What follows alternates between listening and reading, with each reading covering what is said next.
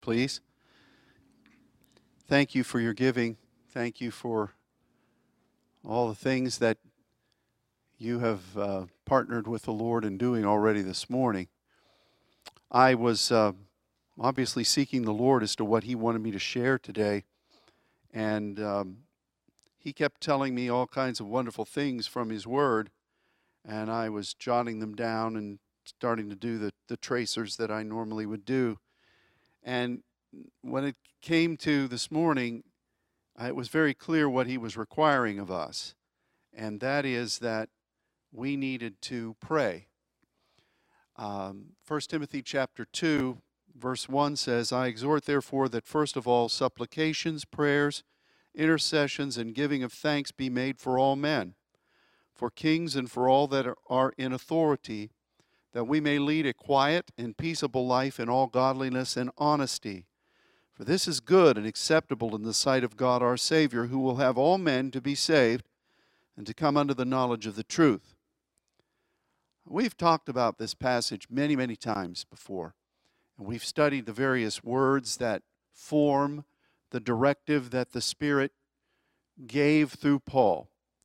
And I feel like in this rather unusual and unique moment in the history of our country, and dare I say the flow pattern of what God's timetable is for the world, it is imperative that we as saints embrace the unique calling of intercession that God has given us.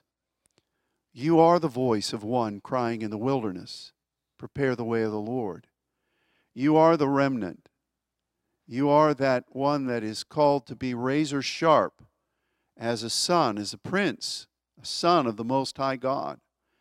And we need to remind ourselves of that, because that is the way God has done any kind of intervention in whenever He has touched the world, whenever He has moved. In fact, everything begins with a voice. You know, when God was going to redeem mankind, He said He searched for an intercessor and could not find one. So He Himself embodied that and patterned that for us. And so we need to remind ourselves of the imperative nature, the necessary nature of what we as intercessors are called to be. And there's been a really unique outlay. It's created an opportunity, but it's been an outlay over this past 10 months or so to inhibit the flow patterns of prayer that we've become used to. And I know that many of you have been faithful in establishing the prayer in your homes. I know that that's of the Lord. That's one of the 7 ways the enemy is fleeing. And God is really establishing those dwelling places. And it's a good thing. It's a wonderful thing.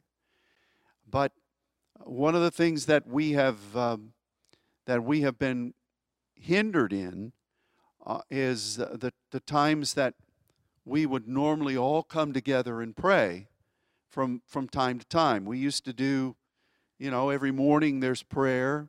People have access cards to come into the church to pray at various times during the week, and I know that happens. I'm grateful for that, aren't you?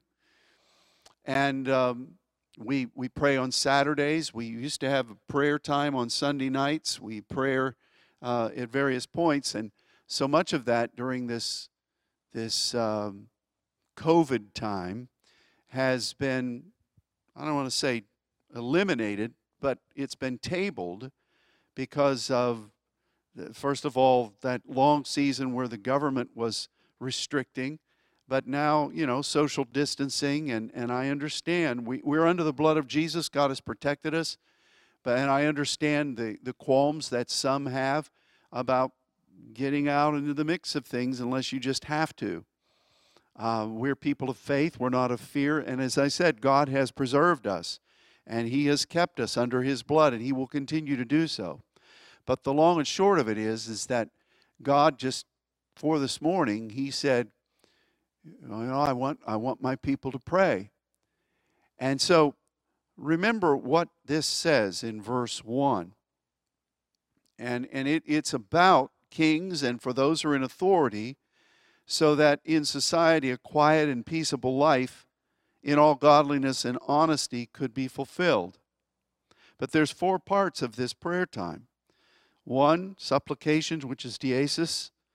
2, proseuche. 3, a derivative of entikano. And 4, Eucharistia. Those 4 things. You say, oh, you're using big words. Not that you would say this. You're using Greek words. Well, that's what it was written in.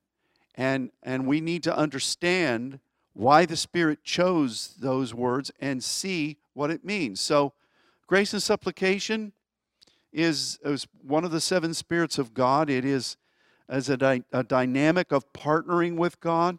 When you offer supplication, you are partnering with God. You are asking Him in regard to things that you have been commissioned to do in conjunction with Him, what you've been entrusted to do. That's the heart of supplication.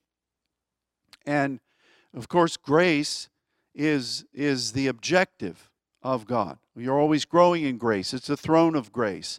Great grace was upon the early church. We are to be a people of grace. May the grace of the Lord Jesus Christ be with you all. Amen. Is the last marching order in the whole Word of God. Grace, mercy, and peace was a greeting and a goodbye. So God is all about grace, moving forward, moving upward, moving beyond where we are to accomplish something in Him. So these 2 things in the New Testament version are there for us. And of course, proseuche, as we've studied, is gleaning what God's thoughts are and letting that form our perspective. And so Paul begins with this. He could have said anything, but he said, I beseech you proactively, prophetically, that you remain as a person who knows you're partnering with God, and that you remain as people who are believing that God is leading us and leading His kingdom into new demonstrations of grace. And as we partner with Him in that kind of supplication, we are gaining His mindset, and we're allowing that mind of Christ to permeate everything that we are and let it reflect upon everything that we hear and everything that's going on around us. You know, I listen to a lot of different things during the day. I usually listen to them on Spotify so I can double and triple the speed. And I listen to a lot of good thinkers so that I'm affirmed with what is being stated in government and what's happening in our country. But that's not what forms my opinion. What forms my opinions are spending time with the Lord and gaining His heart and knowing His perspective. You know, it's kind of like if you were a medical doctor and you were going to have to perform surgery on somebody, hopefully you have an understanding of what it is you can do and what your perspective is medically and how you're going to function in procedures and how you're going to address this and this and this. You don't let the person's issue formulate your opinions and what you're going to do and what you're not going to do and what you think and how you're trained. Hopefully, you're listening to that very carefully. So what do I need to do? How do I need to minister to this? How do I need to medically address this situation? But your training and your mindset is established somewhere else. So I try to stay aware of what's going on in the world and in our country. I don't dwell on it, but that's not what forms who I am. I'm formed on time I spend with God, as you should. And I gain His perspective. I try to hear what the Spirit is saying to the ecclesia. And I try my best to let that be the foundation by which I view things. I don't let Mark Levin tell me how I should think. I don't let Hannity tell me how I should think.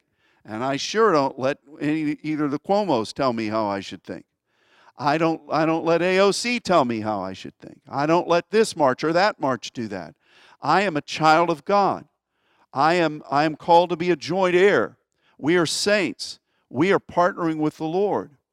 And so Paul establishes this by saying the first thing you've got to do is commit yourself to supplication, and you've got to get the mindset of God. That's how you function when you're dealing with governmental issues, when you're dealing with kings and those who are in authority.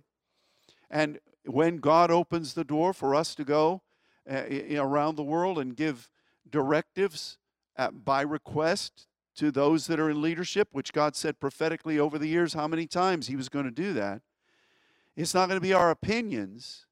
It's going to be who am I representing? I'm representing the Most High God. And this is what he's put in my heart to say. And here it is. That's what we've got to be. And that's what forms the basis of our intercession. That's who we are.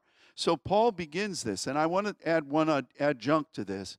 One of the passages, and we were discussing that this week, but I know a number of people have been remembering this. Rachel weeping for her children and grace and supplication being involved there.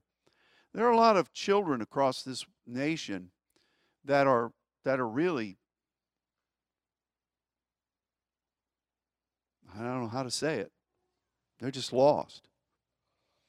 And I think that God is in the year to come, this year of prophecy, is going to be stirring the hearts of those that are praying in grace and supplication, and that spirit is going to bring a lot of them into the knowledge of the light. And I'm praying for our own young people here, that God would stir the ones that are on the right path, and that he will send the staff of the Spirit and bring those that are on a different path back in.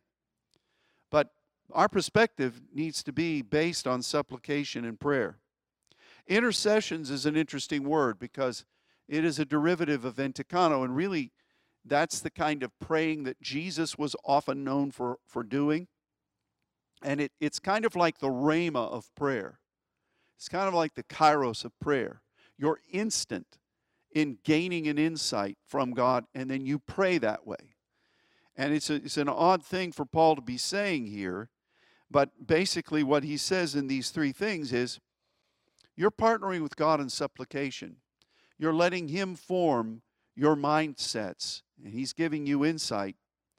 But you've got to also be ready to respond quickly and immediately to what God says, to what God illuminates your heart. There's all kinds of needs. There's always a need that somebody's asking you to pray for. And I'm not diminishing any of them. This isn't the latest thing that comes across your phone. That's not what this is, because they didn't have phones back then. They just used Morse code. No, I couldn't think of anything. I could keep moving. But this is when the Spirit stirs something and you pray, and we've got to be sensitive to that. But giving of thanks, Eucharistia, is, again, that commitment to grace, that the fullness of what God wants to do is going to be done in completion. We need to be in prayer in these days leading up to the election. There's more to it than who's sitting in the White House or who's in the halls of Congress. This is the enemy trying to press an agenda before the time. In a way, he's doing us a favor by revealing things that have been hidden for decades. He's letting us see the depravity and the wickedness that is forming the mindsets of so many collegiately and so many in aspects of social justice and the other things. It's coming out of the woodwork, and I don't know how many of you are just aghast by some of the things that you hear. And if there was a time to abhor evil, it's now. But the enemy's trying to press things before the time, which he always does. And we've got to stand for righteousness. We've got to stand for the timetable of the Lord. And I'm not willing to surrender this nation yet into the things that are forecast for it in the Scripture, but it's not God's time yet. We have to work, for the night is coming. While we have light, while we have day, for the night comes when no man can work. I'm not willing to let the enemy do a time change and start darkness at 4 in the afternoon. We can't let that happen. And the enemy is always trying that. Daniel says that he would try to change the time, that the enemy would try to change the times. And it's not time yet. So we need to stand for what God is wanting us to accomplish and what he's wanting us to do. And we need to pray. And these next years should be years of open doors. And we need to believe that this pandemic is going to go away, and it's going to go away quickly. We have a work to do in the nations. We're doing it now. We're reaching out every week, and we're teaching and preaching, and we're in contact with many, many people, and they're being faithful. But that doesn't match boots on the ground. And so we've got to have these travel restrictions go away. There is a lot of work to be done. And you say, well, you could teach. Well, it's kind of like reading a book. I mean, there's a difference between reading a book and then being there with somebody who can actually show you what to do. And when we're talking about, like what I was talking about yesterday, going to high places and ministering with people in taking the kingdom against the gates of hell, we can tell them to do it, but we need to be with them and show them and pattern it. And so I can teach about it, we can teach about it, but there's a difference between that and actually being there. So we're going to believe that that is repealed too. All of this is just the enemy trying to shortchange what God has prophetically said he's going to do before the darkness really comes and impresses itself. And we're not going to let him do that. So we need to pray. We need to pray that this will stop, and that the enemy agenda that he's wanting to press upon this nation is going to be quelled and quit. So we need to pray for our leaders. And we need to pray that we need to assert authority in this nation and in the spirit realm. And we need to ask that God would awaken his people to go and do what needs to be done in their voting. And we then need to not stop there. If we think that the result of an election is going to change things, well, the work has just begun. We need to be praying diligently that the will of the Spirit of God will be completely fulfilled according to his timetable. Not our timetable, but his timetable. And I think if I were to ask and poll the saints here, I would have to say that if I said, do you think the enemy's trying to pull one over on us? Do you think the enemy is trying to insert things that are, first of all, not godly, and he's trying to do it and do it quickly with a bum's rush? Do you think that's what's happening? I think most people would say, yes, I feel that. I feel that. And so the enemy's always trying to come in one way before he flees. He's always trying to come in with an unclean force to block the momentum. Unclean spirits block things.